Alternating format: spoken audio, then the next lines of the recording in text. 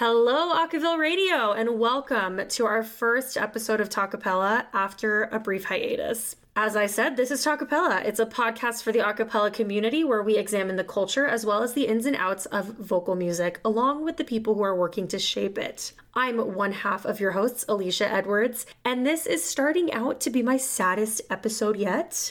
You don't know yet, but unfortunately, Brian Alexander, my dear friend, is unable to continue co-hosting with me. When he told me, I literally cried. Fortunately, we are in the works of bringing on a new co-host, and I'm really excited for what comes next for us. You should keep your ears and eyes out, like on social media, because I imagine you're going to hear sometime in the coming weeks who will be joining me on a more permanent basis. But for now, you get to spend the evening with me, myself, and I, and our guest.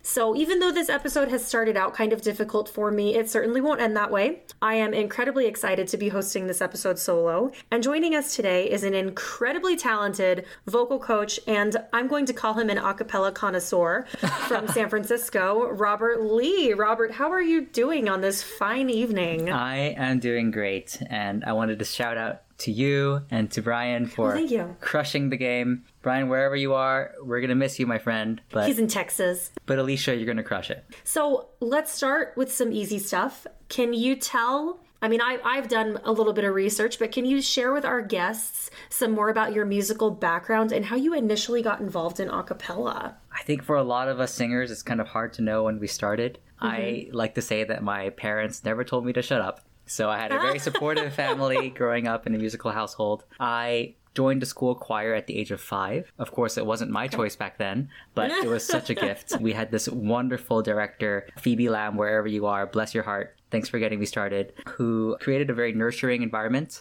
for young musicians. I made so many lifelong friends in that chorus that I am still friends with today. And that was back in elementary school. I continued through with the choral programs in school, all the way to the end of high school without missing a single year. Even through switching schools and all that kind of stuff, choir was sort of my rock socially, and also it was a big part of my identity as I grew up. My first exposure to a cappella came in middle school. This is, by the way, I should say this was all in Hong Kong. So I grew up in Hong Kong, born and raised all the way through until college. We had a music teacher visit from Australia, and she joined our school program when I was in middle school, and she brought with her an a cappella background. And so she started a select invite-only jazz group. It was a vocal jazz group. It wasn't strictly a cappella, but it was vocal jazz. And that was the first time I'd ever done anything sort of small group a cappella. So you were selected for that, is what you're saying? That's exactly what I'm saying. I'm sure that felt pretty good. What felt even better was that I was the only one from my year group. She picked a bunch of students from the upper year group, and she was like, we need one more person to round this out. I'm going to pick this guy. And so I felt... You were a big deal. Back in middle school, at the very least. And I completely peaked then. I was going to say, that's not to say that you're not a big deal now. I mean, you've done a lot. So, I mean, knowing that you started as young as you did, that I can't say that surprises me. But I am impressed with... from what I have seen, at least in your background. And I'm really glad that you shared with us how you initially got involved in specifically a cappella, because as much research as I did, I couldn't find that little tidbit of information. So I was planning on asking you that if we didn't get to it. So thank you for sharing. Can you share with us, really, because I'm just curious, how vocal music and a cappella, from your perspective, differs between Hong Kong and the US? Absolutely. And I'll start by saying that I think a cappella in Asia has come a super, super long way. I haven't really kept too much in touch with what's going on over there. But I remember when I was growing up in Hong Kong, and I wasn't really super connected to anything broader than just my school in a cappella, but we were really looking towards, especially the US, for how things were done. Okay. So it was the Australian teacher who came to our school who brought a cappella for the first time. And then I started watching the Sing Off, which showed up on my YouTube recommendations. And I was just so incredibly inspired by these musicians who were making these incredible sounds with no instruments and really sort of pushing the boundaries of what was possible. I remember thinking, as a singer, this is the next level for me. Like in the choir, you can sort of hold back and sort of be in the background. But with a cappella, you have lots of responsibility and you're expected to take on more versatile parts and all this kind of stuff. So for me, that was kind of holy grail. Okay. I have to ask, was there a specific group, a group singing a certain number that really piqued your interest and you were like, this is it? I was a huge fan of Afro Blue. I think given that I was already doing jazz a cappella, I saw Afro Blue come on the scene. Reggie with his bass lines, oh my word, completely blew my mind. That was when I started picking up like singing. I was going to say, I mean, I love bass in general. Oh, so you sing bass? I sing tenor. I was going to say, I thought from watching some of the videos that I've seen you and that your voice was a little bit higher than bass, but I'm impressed if you can also sing bass. I was such a fan. I was just mimicking. And I think that's how I learned a lot of it was there wasn't a huge, I think, a cappella scene in Hong Kong. And so what I tried to do was I just got together groups of friends and we would just maybe try to arrange on the spot, or we would find a pentatonics chart or an idea of North chart. They're an Australian group. And so we would find all these charts and just sort of smash our way through them. And that's how I picked up my directing skills. Oh, wow. That's awesome. And you've done, I mean, from what I've gathered, a lot of directing, which we will get into. Now, total confession, I was really, really hoping that you were going to name drop one of two groups where we've actually had one of their members on our show before. So I was just curious, as far as the sing-off goes, I'm curious what season did you kind of step into watching that? I caught on in season 2, but I back watched all of the videos that I could find. Yeah. We did have some previous guests on the show. We've had Amy Whitcomb from Delilah, and we've also had Chris Rupp from Home Free on the show. Both phenomenal people. I hope you all are doing great, and I wish you well wherever you are. I had a fanboy moment once. I was doing some recording with the Jabberwocks of Brown University back in Providence, and Joe, back then from Delilah also, super badass lady bass. She kind of showed up one day. I think they were dating back then, and I would tell you, I would have been fangirling. I would have lost my mind. it. I completely lost it. Yeah, and I'm a lady bass, so I totally appreciate all the lady basses. So I know you are very involved in acapella and promoting it in the San Francisco Bay Area. You have a couple different projects and organizations that you're involved with, to put it lightly. So can you share a little bit more with us about how you found, I'm gonna pinpoint a little bit here, how you found and got involved with Songbird Studios, as well as what inspired you to start the vocal gym? Sure. So flashback to 2019, I was working in tech at the time, but outside of tech, I was also singing in a cappella. And I had just come off of this awesome experience directing a show called Techapella. So Techapella is a consortium of a cappella groups that exist here in the Bay Area that are all based in tech companies, mostly tech companies, but we're open to other companies as well. So we have the likes of Googlepella and Alphabeat from Google, right? And the Vocal Network from Facebook, and lots of great punny names. But directing Techapella was the first time I'd ever worked with singers that I didn't personally know. Oh, okay. And it was a very nerve-wracking experience for me. It was sort of the first time that I really felt like something was at stake. I was going to learn something about myself, whether this landed or this didn't land. And it turned out really, really wonderfully. I had a really great time. That's awesome. I felt like I was in a state of flow during the rehearsals. After the rehearsals, people told me I did a great job. And that was the first time that I really started to consider, maybe my experience here is valid. Maybe I have some expertise in this area. At the same time, my company was going through reorganization, and there was a date. It was February 1st. If you want to stay, we're going to find you a new role. But if you want to leave, February 1st is your last. Oh, wow. And tell me how much notice you had. I'm just curious. So this was I work in human resources, so I'm always fascinated by how companies do things. Yeah. So this was, I think it was October of 2019. Okay, so a little bit of time. And we had months until February 1st. Okay. So there was plenty of leeway. And at the time, I was taking voice lessons at Songbird Studios, which is a singing school here in the Bay Area. And I mentioned to my voice coach, hey, I had this awesome experience, with Techapella, and I'm looking maybe for something new because my company is reorging. I'm not totally sure what's out there. And he suggested, why don't you go into music? Are you seriously considering it? And by the way, if you are, I'll put you in touch with our head of recruitment. Wow. And this was completely out of left field. I was not expecting to be given this opportunity nor attracted to this opportunity. But once the seed was planted, it was a tough internal battle for me going into the stability of the next tech job versus going into my one-on-one practice. But at the end of the day, I decided this is going to be one of those things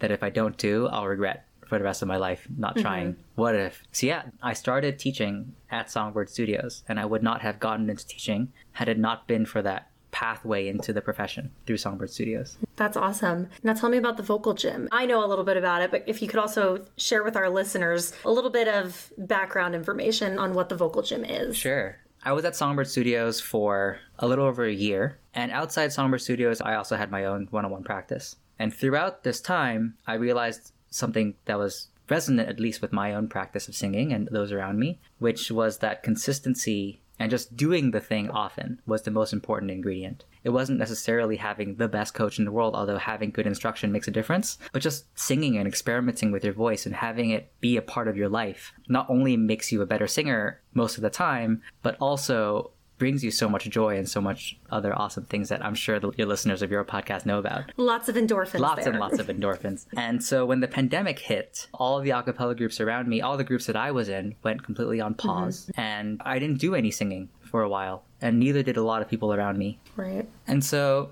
this kind of goes back to tech. It's been a tough year and a half. It's been a tough year and a half. So I was looking at what was going on around me. I was looking to find ways to help people get back into singing. And this all circles back to Techapella. At this point, I'm the music director of Techapella. I'm on the 501c3 board. And so we were brainstorming ways to keep singers engaged. And I proposed the idea of running vocal warm-ups every Thursday. Let's just sing a little bit every Thursday, right? So I was running these half-hour long sessions, and we developed a pretty consistent crew. People were interested in coming to these. I assume these were done virtually. These were all virtual, yeah. Okay. And so I would pull up a keyboard, I would just play on my own, and people would sing along with me. And along the way, we would talk about singing technique. We would do some Q&A. We would do a little master classing, super informal stuff. But people were getting enough value out of this that I thought maybe we could productize this. And so that's when I decided to launch the Vocal Gym. What is the Vocal Gym? It's a community of budding singers. We meet every Monday night, 6:15 Pacific time for 45 minutes, where we do a virtual vocal workout. So I'll be leading, or somebody else, other vocal coaches that I work with will be leading. And in a session, you would expect to get a vocal workout and also pick up some technique tips here and there. Every session is focused on a specific aspect of the voice. That's awesome. And so you are now, you're the founder and director of the Vocal Gym. I'm always impressed when I meet individuals who have taken like this true passion for music and they've started their own company and been successful with that. So kudos to you for that. I understand that you became a vocal coach. So I'm getting this from your bio. I want to say it was on the Vocal Gym's website. So you became a vocal coach because you wanted to learn how to work with individual voices within an ensemble. If I'm picking up what you're throwing down there, this is something you're pretty passionate about. I'm curious, what advice would you give to directors who are working with an ensemble group when they have some voices that just tend to stick out like a sore thumb? That's a tough one because it's so individual and it really depends on what the group's sound is and what that individual is doing, right? That's where the disconnect is. If you have an ensemble of incredibly bright voices and you have one super dark voice, it might stick out. And if you have an ensemble of completely dark sounding voices, or people who come, let's say, for example, from the choral tradition and learn how to sing with these super tall vowels like this, like they're yawning all the time. And then you have that one kid who comes out with this kind of tone, that's going to be a problem. That's going to be problematic, yeah. I went to Next Level, which is this awesome week-long a cappella seminar put on by the Vocal Company. And I learned the trick there, which is you can have all your singers sing on one vowel, like an ah, for example. Ah is a super neutral vowel, but also has a really wide range. And you can have all of them start on the ah and go on a unison note, and then move to be really pingy and twangy and ah, and then go back, all the way back, and then slowly, steadily come back to the middle. Ah, where the entire group is moving together. And doing that over time, I think every singer will discover where they fit on the spectrum and how to tamper their sound a little bit to fit the rest. That's beautiful. Thank you. And I will say, I don't know. I've been co-hosting on the show for almost 2 years. And this is the first time I think I've heard any of our guests actually sing something. No way. In the show. I'm so serious. Everyone is holding back. Everyone is holding back. It is called Talkapella, it is. But you're right. No, I love that. So thank you for that. I feel like I'm learning a lot just talking to you. So pure selfish motives here. I really appreciate you being here. This next question is also from your bio, and I would be kicking myself if I didn't ask you this, because I love to travel and I love to hear about music and different cultural aspects in different countries. So I noticed that your bio says that you have also worked with various programs at Chinese International School when you travel to Hong Kong. Can you tell me just a little tidbit about that experience and how, if at all, you have incorporated a cappella into those programs? Yeah, absolutely. So I should mention Chinese International School is my alma mater. Okay. That was the school that I was good describing, connection there. this middle school experience. Okay. That's all Chinese International School. And so back in CIS, I did a lot of work as a student leader in the music program. In fact, there wasn't a student leadership program at all. I stepped in to try student conducting in the choir back in middle school, and I think that was what kicked off the music leadership program. So when I work with CIS, I went back to Hong Kong for a year during the pandemic and taught a couple workshops at CIS. I teach a student leadership program there. So taking some of the principles that I've learned, my experiences back in school, but also my experience now running a business, we just talk about leadership principles. We talk about values and how to work as a team, just sort of a general leadership workshop for the kids there. I ran a workshop called Rockapella. I co-ran this with the head of music there. He's an instrumentalist and I'm a vocalist. And what we did was, it was a rock band course, but we taught basic musical concepts, form, rhythm, ensemble, and stuff like that through a cappella. Okay. Oh, that's awesome. We had these pop songs and we created very simple parts and we had the instrumentalists sing the parts, and then there wasn't a problem with the drummer being way too loud and not being able to hear anybody else. We could all listen to each other and be together singing. I mean, I know a lot of drummers and they like to be loud. That they do, especially at that age. Whether it's on the drums or anything else. You were talking about leadership in the classes that you were teaching and teamwork, stuff like that. I feel like anyone you talk to who's had any experience in a cappella would agree that the experience in a cappella teaches you how to work well with others, helps you develop your leadership skills. And I think a lot of the skills that you learn in a cappella translate tremendously well in other aspects of your life. 100%. I would totally agree with that. And especially, I mean, I directed in college. I directed in college as a sophomore. And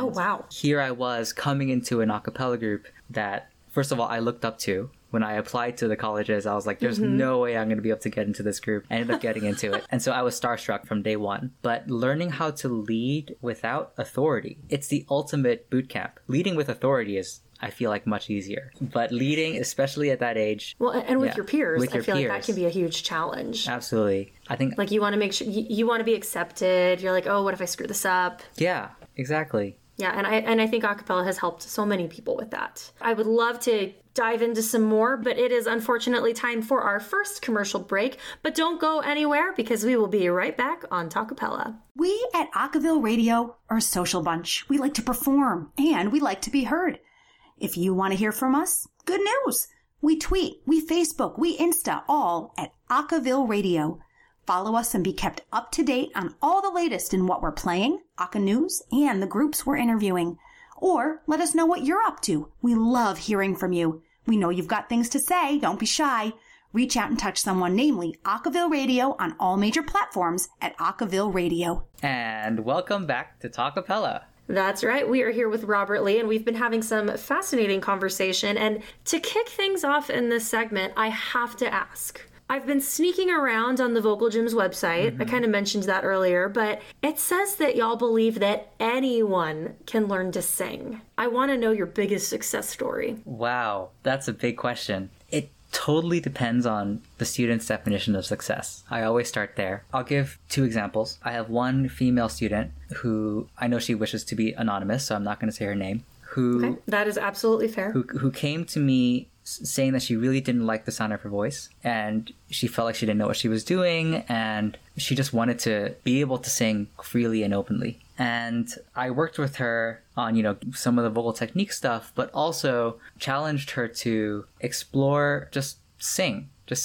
in front of other people and stuff like that. We took baby steps. I asked her to start by humming while she walked her dog in public. Oh, okay. And then which slowly moved on to singing with headphones in while doing chores around the house. So we worked up very slowly. And then one weekend, we worked together for maybe 6 months. Oh, wow. Until this happened. But she told me, I went to karaoke and I was really nervous, but I sang on the microphone. And that to me was like, well, of course, it's very rewarding to see my students release music and stuff like that. But to go from I'm not going to sing because I'm scared, or I'm not going to sing because I don't like the sound of my voice, to I am now engaging with music in a way that's bringing me joy. To me, that's the biggest success. Always. Oh yeah, absolutely. And, Yeah. and I'm sure that makes you feel good as her Oh, instructor. it felt her vocal great. coach. It was awesome. Yeah. There's so much gatekeeping and there's so many barriers that we put up to singing, whether it's I don't feel like I know what I'm doing, or am I doing this correctly?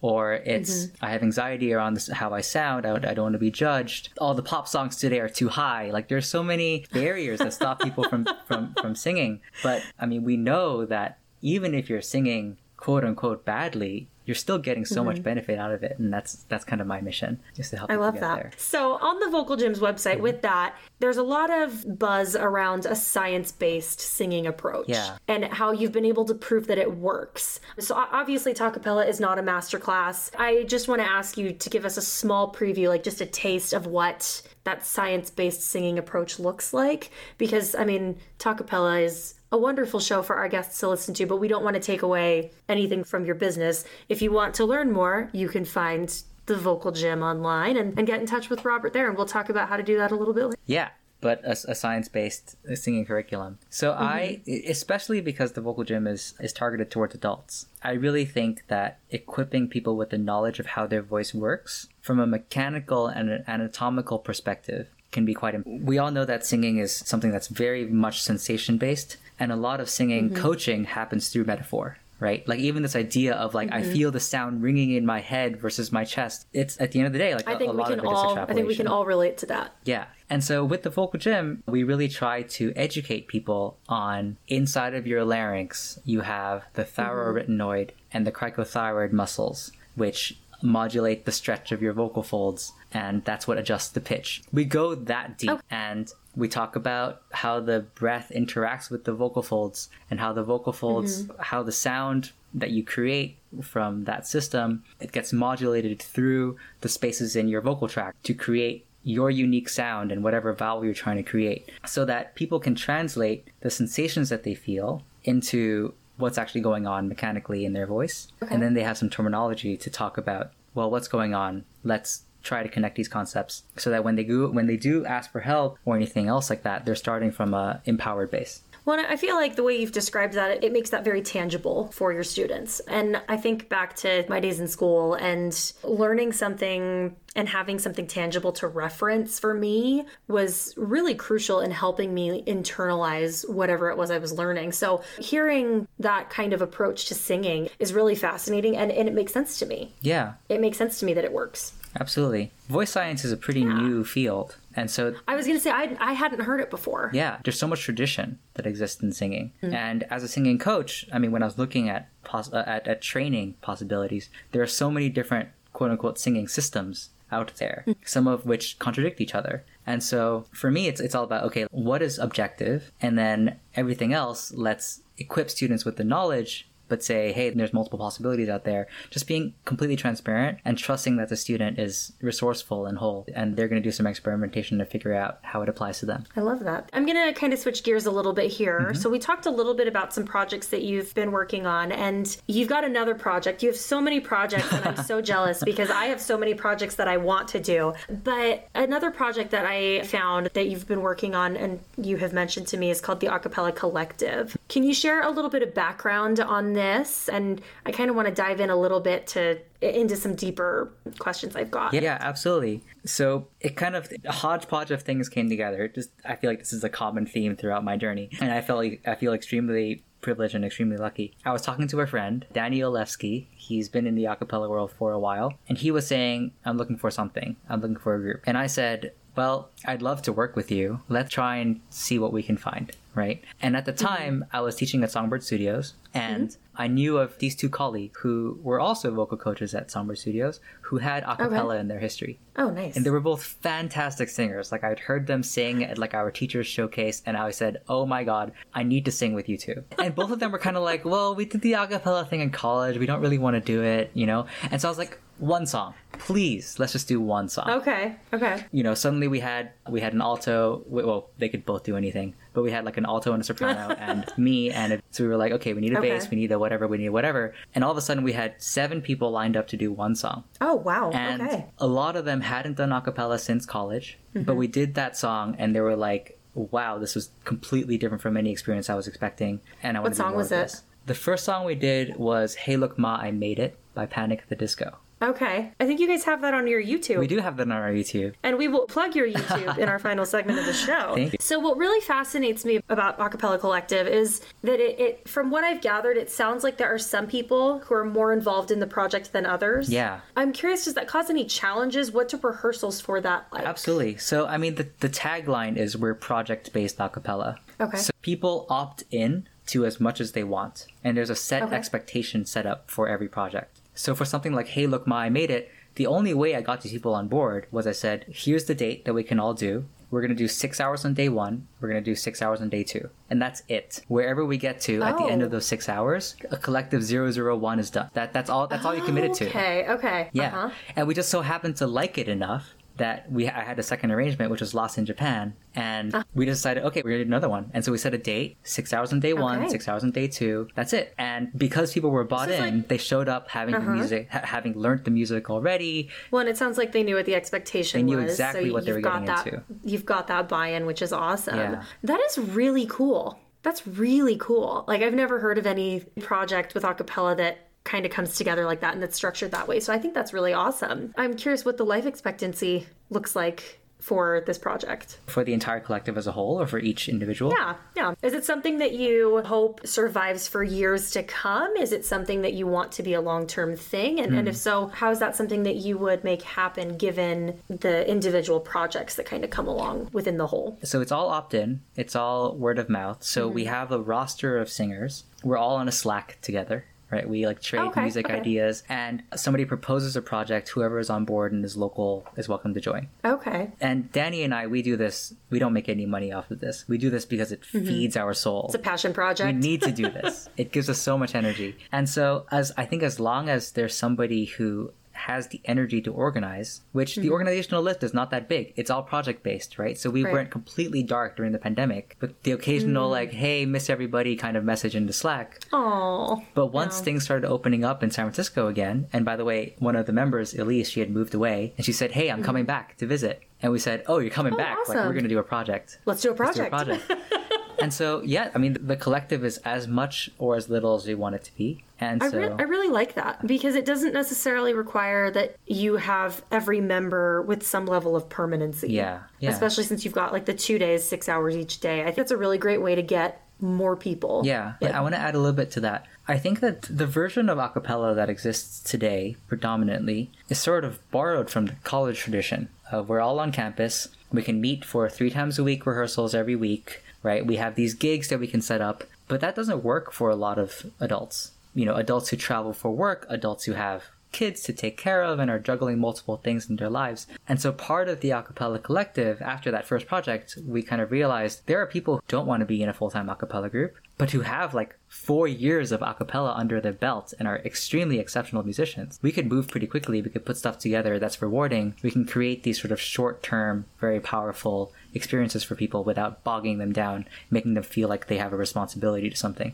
that they don't want to be part of. Right. No, that's awesome. I feel like that's a really great way to manage and mitigate burnout. Yeah. So like for me, I was singing with an a cappella group that was, I mean, we rehearsed on a consistent basis and we had gigs multiple times throughout each year or season. And I was in it for 6 years. I ultimately decided to leave the group because I was experiencing burnout. But I feel like something like the a cappella collective is something where if someone is burnt out, they don't have to do the next project. And so I feel like that can only improve your levels of commitment from the individuals who are involved with that. So that's great. When you're in, you're truly in. And I think another cool thing that it allows for is if you're an arranger and you want 4 VPs on a song, you can arrange a song with 4 VPs on a song. It sort of like really opens up what's possible. When you're in your own a cappella group and you're singing with the same people all the time, you lose the experience of singing with different configurations and different personalities. Right. And I think there's so much that can be gained from this model. That's amazing. Thank you. So I kind of want to broaden a little bit from this project. You've mentioned to me outside of the episode that you want to explore and establish new ways to engage with a cappella. And it sounds like through Acapella Collective, you've done just that. And you've also mentioned, especially for beginners, that there's not a lot of opportunity for beginners in acapella, especially adults, to get started somewhere. So, I mean, many people started in middle school or high school. Like your first exposure to acapella was in middle school. My first exposure to acapella was my second year of grad school. So I guess I'm a little bit of an anomaly, but I know at the Vocal Gym you've established something called, I want to say, drop-in sessions specifically for beginners. Can you share with us what these look like and maybe some other ways that you've encouraged individuals to kind of take a leap of faith and step into acapella? Yeah, I'll augment a little bit. The drop-in acapella falls under AcaHub, which is basically I was doing all these individual one-off acapella projects, and I really just needed somewhere to organize my brain and be like, here's everything that I'm actually doing in the acapella world. So I built a website on Squarespace, and it's acahub.co. But yeah, I mean, as you said, I think there's kind of an audition pipeline that starts happening in middle school. And if you don't do acapella in middle school, you can't get into the audition group. In high school, you can't get into the audition group. In college, and then post-collegiate, there's even fewer people who are doing acapella. And I feel like it's just a narrowing kind of funnel. And I mean, we know how much value acapella can bring to lives. I know how much acapella has brought to my life. And so I've been motivated to try and find ways to bring people from the outside, friends of mine who've been wanting to explore acapella, into the world. And so I'm not the first person who's done drop-in acapella in San Francisco. I inherited it from somebody, Richmond. He's a pillar of the acapella community here in the Bay Area. Richmond, I think his last name is Newman, but I might be pronouncing that incorrectly. A couple years ago, he just decided to, anybody who wants to come with no experience whatsoever, just come and we're going to learn a couple songs and it'll be great. And so I had heard that these hadn't been going on for a while, so I decided, hey, why don't we bring them back? And so yeah, drop-in acapella, I think, is a really good way. It's completely free. There's no experience required. There's no preparation that needs to be done. We learn everything. So there's no excuse to not go if you're in the Bay Area. And if you are interested in acapella in any way, shape, or form, I just want people to come and experience what it's all about. So we have a very easy arrangement that's layered so it still sounds interesting and people can sort of experience acapella for the first time. How can individuals get connected with that in the Bay Area? So you can sign up for the email list that AcaHub has if you go to acahub.co, but that's acahub.co, not acahub.com. Yeah, but I also, every time we have an event, I post to the major Facebook groups, and the Bay Area also has an acapella listserv, so you'll find us there too. Awesome. You've created a few events, as far as I know, to connect acapella with different music scenes. Can you share with me how successful these have been and what others can do to help engage acapella with other different kinds of music scenes in their area? I actually haven't done any work engaging acapella with other, like, instrumental music at all. It's just been within acapella itself. Okay. So a lot of acapella happens behind closed doors in people's living rooms. A couple friends get together, maybe they sing a couple songs over drinks on a Friday night or whatever it is. And what we see at these amazing festivals is a small sliver of the pinnacle of acapella, but there's an entire bottom section of the iceberg that we haven't really been touching. And so I think it's really important. It's not crucial, but I think there's a lot that can be gained from connecting people who are in acapella. These are all people who, all the directors face similar issues, and everybody could use a new arrangement here and there, and everybody could share a gig or two. So I think there's a lot of power in community and a lot of potential to create belonging and other many positive forces that are out there. And so I think it's really important when designing events that create community to consider, first of all, everybody across the acapella spectrum, everybody from beginners all the way to established groups, because without the beginners / people who are interested in auditioning for acapella, what's going to sustain those established groups? Oh, absolutely. So absolutely. That's why I have both the drop-in acapella,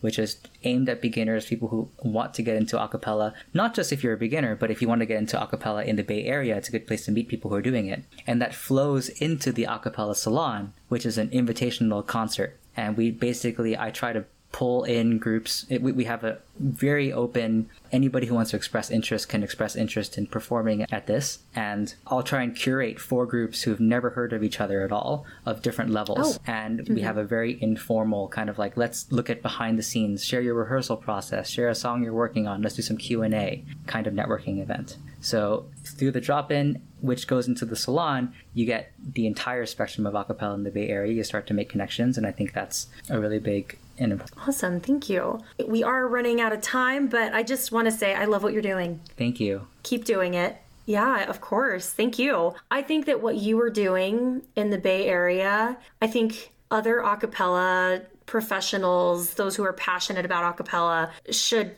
be following your example and doing what you're doing, because ultimately it's going to ensure the success in the future of the activity. So thank you. Yeah, thank you so much for saying that. I'm just blown away. Yeah, of course. As I said, we are running out of time, so it's time for us to take our second and final commercial break. But don't go anywhere, because we will be right back with some rapid fire questions for Robert Lee here on Talkapella. Justin Glodish works at the intersection of a cappella and education, and where those two worlds meet is a combination of learning and engagement that can hook students into a lifelong love of the arts. Hear Justin talk with some great guests from both worlds every week on the Aka Education podcast, played here Wednesdays at 9 p.m. East, 6 p.m. West, and Sundays at 10 p.m. East, 7 p.m. West. Asian Pacific listeners can hear it Thursday at 5 p.m. Tokyo time, and Europeans can catch it Saturdays at 3 p.m. London time. Thanks for sticking with us. We are back on our third and final segment of the evening on Talkapella. We've had such a wonderful conversation with Robert tonight. If you are just now joining us, be sure to go back and listen to the rest of the episode on our website. As per tradition, we have a couple things that we do here on the final segment.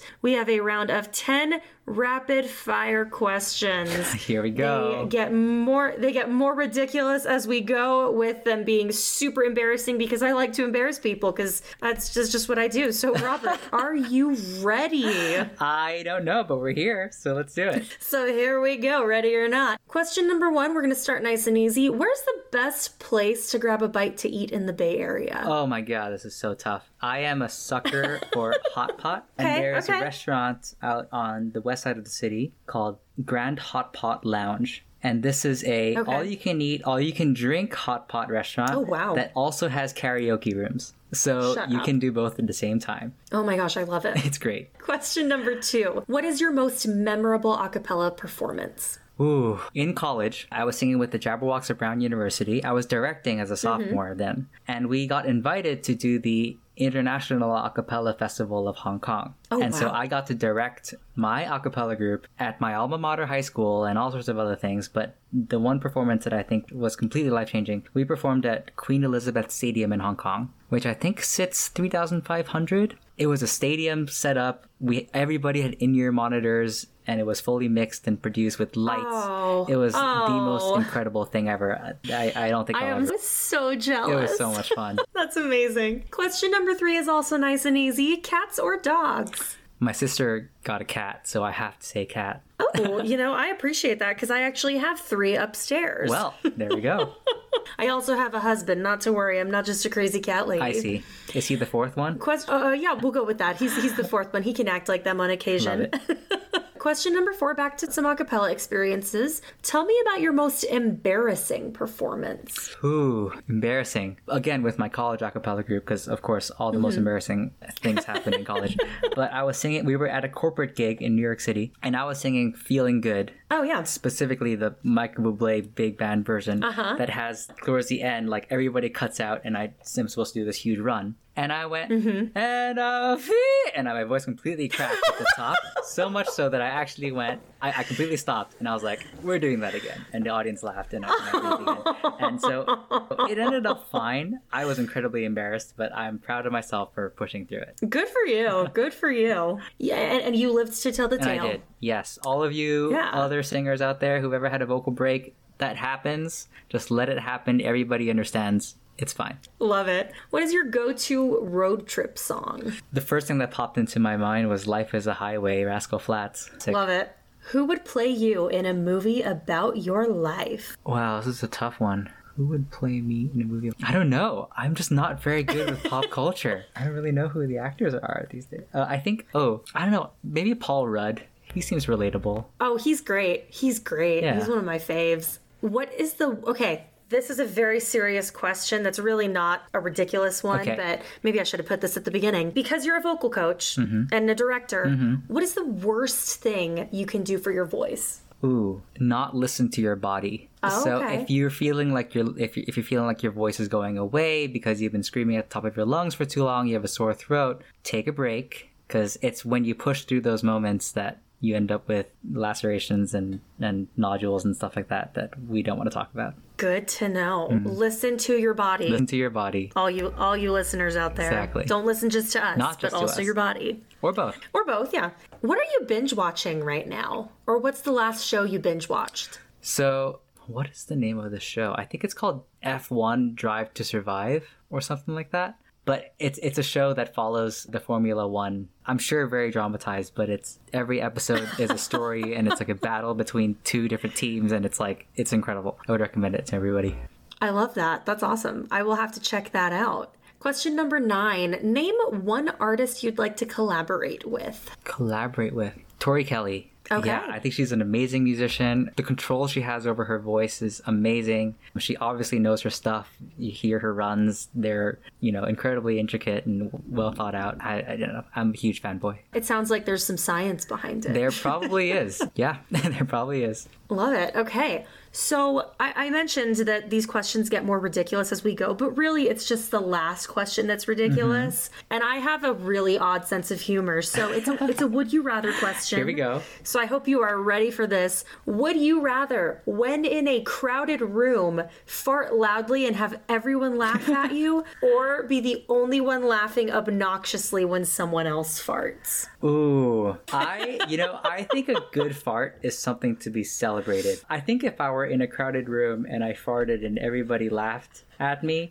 I would probably applaud myself. You heard it here. That's the way to go. There you go, friends. Better out than in. All right. And that concludes our round of rapid fire. So Robert, thank you for sticking it out with me. That was amazing. We like to wrap up the show by giving our listeners something they can take and remember. So if you could offer some advice to our listeners about anything on your mind, what would it be? Ooh, this is a huge question. I feel like I have to be wise now. Here's one. If you have an idea, don't just go for it. Take a little time to think about what is the easiest version of this that I can implement that will take the least amount of work, and try and do that. And I think a lot more people will. I think the hardest part of doing anything is getting started. So that's a principle that I've used throughout my career. It served me well, and I hope that maybe it'll help you. That's phenomenal advice. Thank you for that. And thank you so much for coming on our show and sharing your insights about acapella and the projects you're working on to propel it forward. Thank you for having me. Yeah, of course. It has been such a pleasure. If our listeners want to learn more about you, the Vocal Gym, Acapella Collective,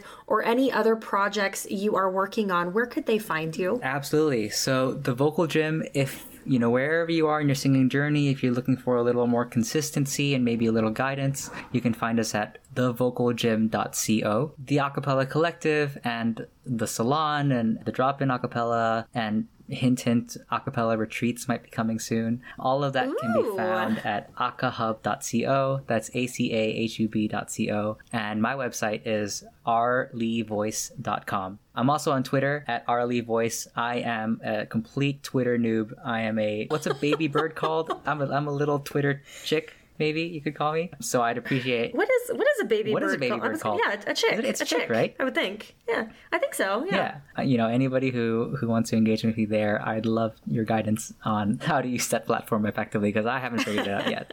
I could use that guidance as well. We should tweet at each other every day. We could. Done. I'm all about that accountability. You can find me on Instagram at e.squared1989, as well as on Twitter, alicia.edwards19. Also, be sure to check out Talkapella on Twitter at Talkapella. That's 2 P's and 2 L's. You can also check us out on our website, talkapella.org, to listen to previous episodes. And of course, we can't end without thanking Acaville Radio for giving us this incredible platform to talk about the world that is acapella and meet with artists who are making a difference in an activity that we hold so dear to our hearts. Absolutely. Thank you, listeners. That is a wrap on tonight's episode. For everything else, stay tuned.